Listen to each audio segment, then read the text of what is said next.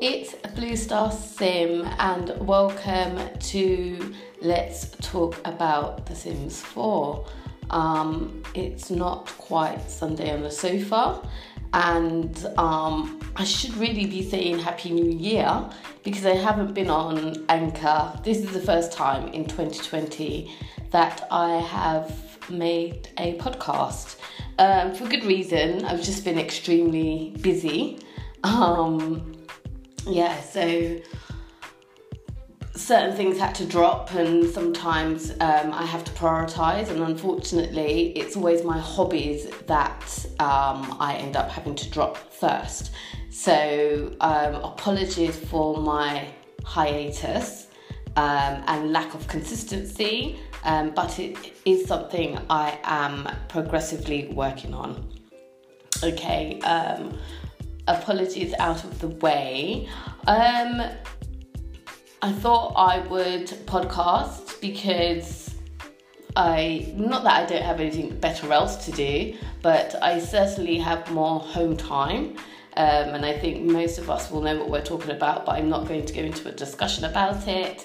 But I thought I would use this time to really think about my podcast, think about my Sims journey, and I've been spending time reflecting on it actually, and I will start off first by saying that during this period of uncertainty and panic and everything else that's going on, I have found The Sims, just playing it, to be extremely relaxing. I am somebody that I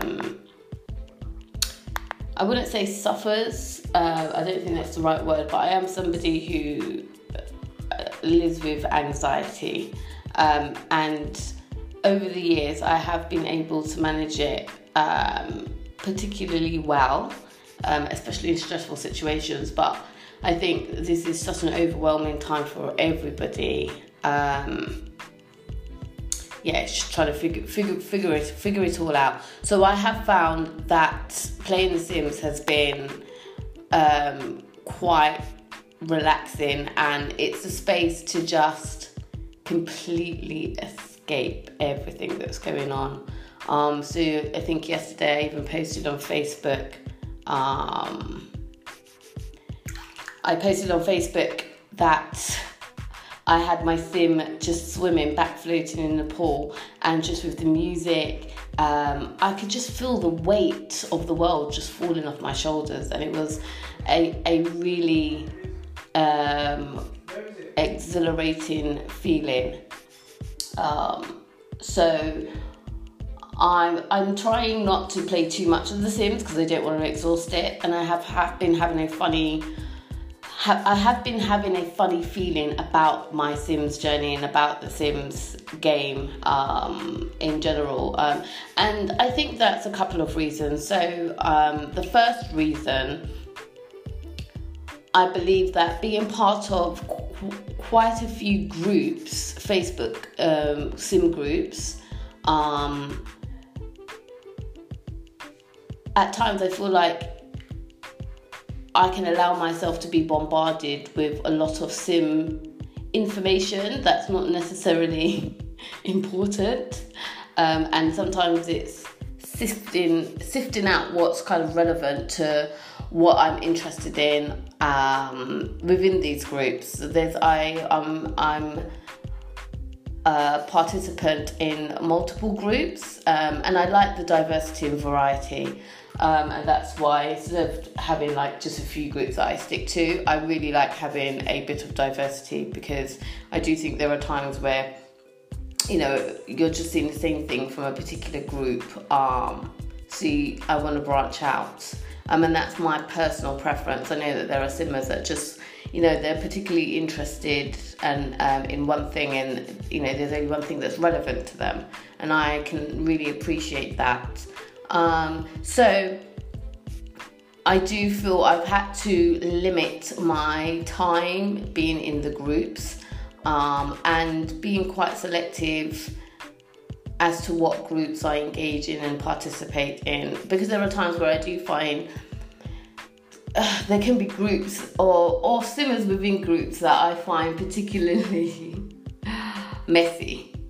And kind of, I always find that when I'm going on these groups, there's always some sort of drama that I've definitely missed. I'm never there when the drama's like just starting, popping off. I'm always there when it's like happens afterwards and everyone's commenting afterwards, which I think is a good thing. But I want to avoid all of that and have quite a positive and happy experience. And I'm not saying that everything to do with The Sims has to be kind of happy, positive, feel good all the time, because I don't think that's realistic. But for me, as a simmer, a lot of the reason why I play The Sims is to kind of escape, I wouldn't say stressful life, but a life that is full packed with lots of stuff going on. Okay, so there's that. So I've limited my time on the groups. Also, running Facebook groups. I've been slacking on that. I feel like I've been stuck with ideas or creativity in terms of updating, especially my Facebook SimStars group. I just find that there's just so much information to take in, and I'm never knowing what to put on that particular group page. Also, I find that Facebook is just saturated with so many sim groups that always have news. So I just feel like I'll be duplicating unnecessarily what everybody else or other people are already doing, and doing very well, mind you. So there's that. So my page, I'm trying to be a little bit more consistent with. I do want to, it's a gamer page and I should be live streaming more, but I haven't been consistent with my live streams. And I mean, I've tried to keep it to once a week. I'm trying to do on the weekend because I don't have work, I don't have other commitments. So trying to forge out a day on the weekend to play it is what I've been trying to do. But again, I'm not stressing myself out about that. If I can stream, I can stream. If I can't, then I can't. That's just life at the moment, and that's the kind of, that's how I'm feeling about it. So I run a Sims club, and it's been up and down. I've had such mixed feelings in the past month or two about the Sims Club. The reason being is that at work, in terms of our youth work delivery, so when we run sessions for young people, so what the original aim of the project, or what was happening in the project for the Sims Club, was on a Wednesdays, young people would we would have a structured, closed off 1 hour session, and sometimes it would be 1 hour and a half depending on what we wanted to do. So I'd have the whole ICT room closed off, and it would be specifically for Sims Club. And I have been running the Sims Club for about 18 months now, so I think there's an element of, one, it's just naturally died down a little bit, and two, in terms of how we deliver our sessions now, it's more open access. So we don't really have structured sessions, especially on the days that I deliver. And because we don't have structured sessions, it's a little bit more difficult to have a structured Sims Club. So what's happening now is that young people are playing The Sims, they're enjoying it, and they're doing really well with it. But they're cheating. Most of my young simmers, they have over 100,000 simoleons in their household funds because they've found the Motherlode cheat and they've spread it to everybody. So everybody's been cheating. And it's a bit of a free-for-all, really, which I don't think there's a problem with that. Just for me, in terms of running an actual club, having some clear aims and objectives, and then trying to execute that, and then trying to analyse the impact that young people playing the Sims game has had on their emotional well-being and emotional and social capabilities development. That's been a bit difficult. So I'm trying to find creative ways of recording or capturing what they're getting from playing the game. And I feel like within my workplace, we've had a new set of workers, colleagues. So we've got a new team, and it's really nice because they've come in and they've seen the Sims program, and quite a few of them are quite intrigued and excited about it, which motivated me.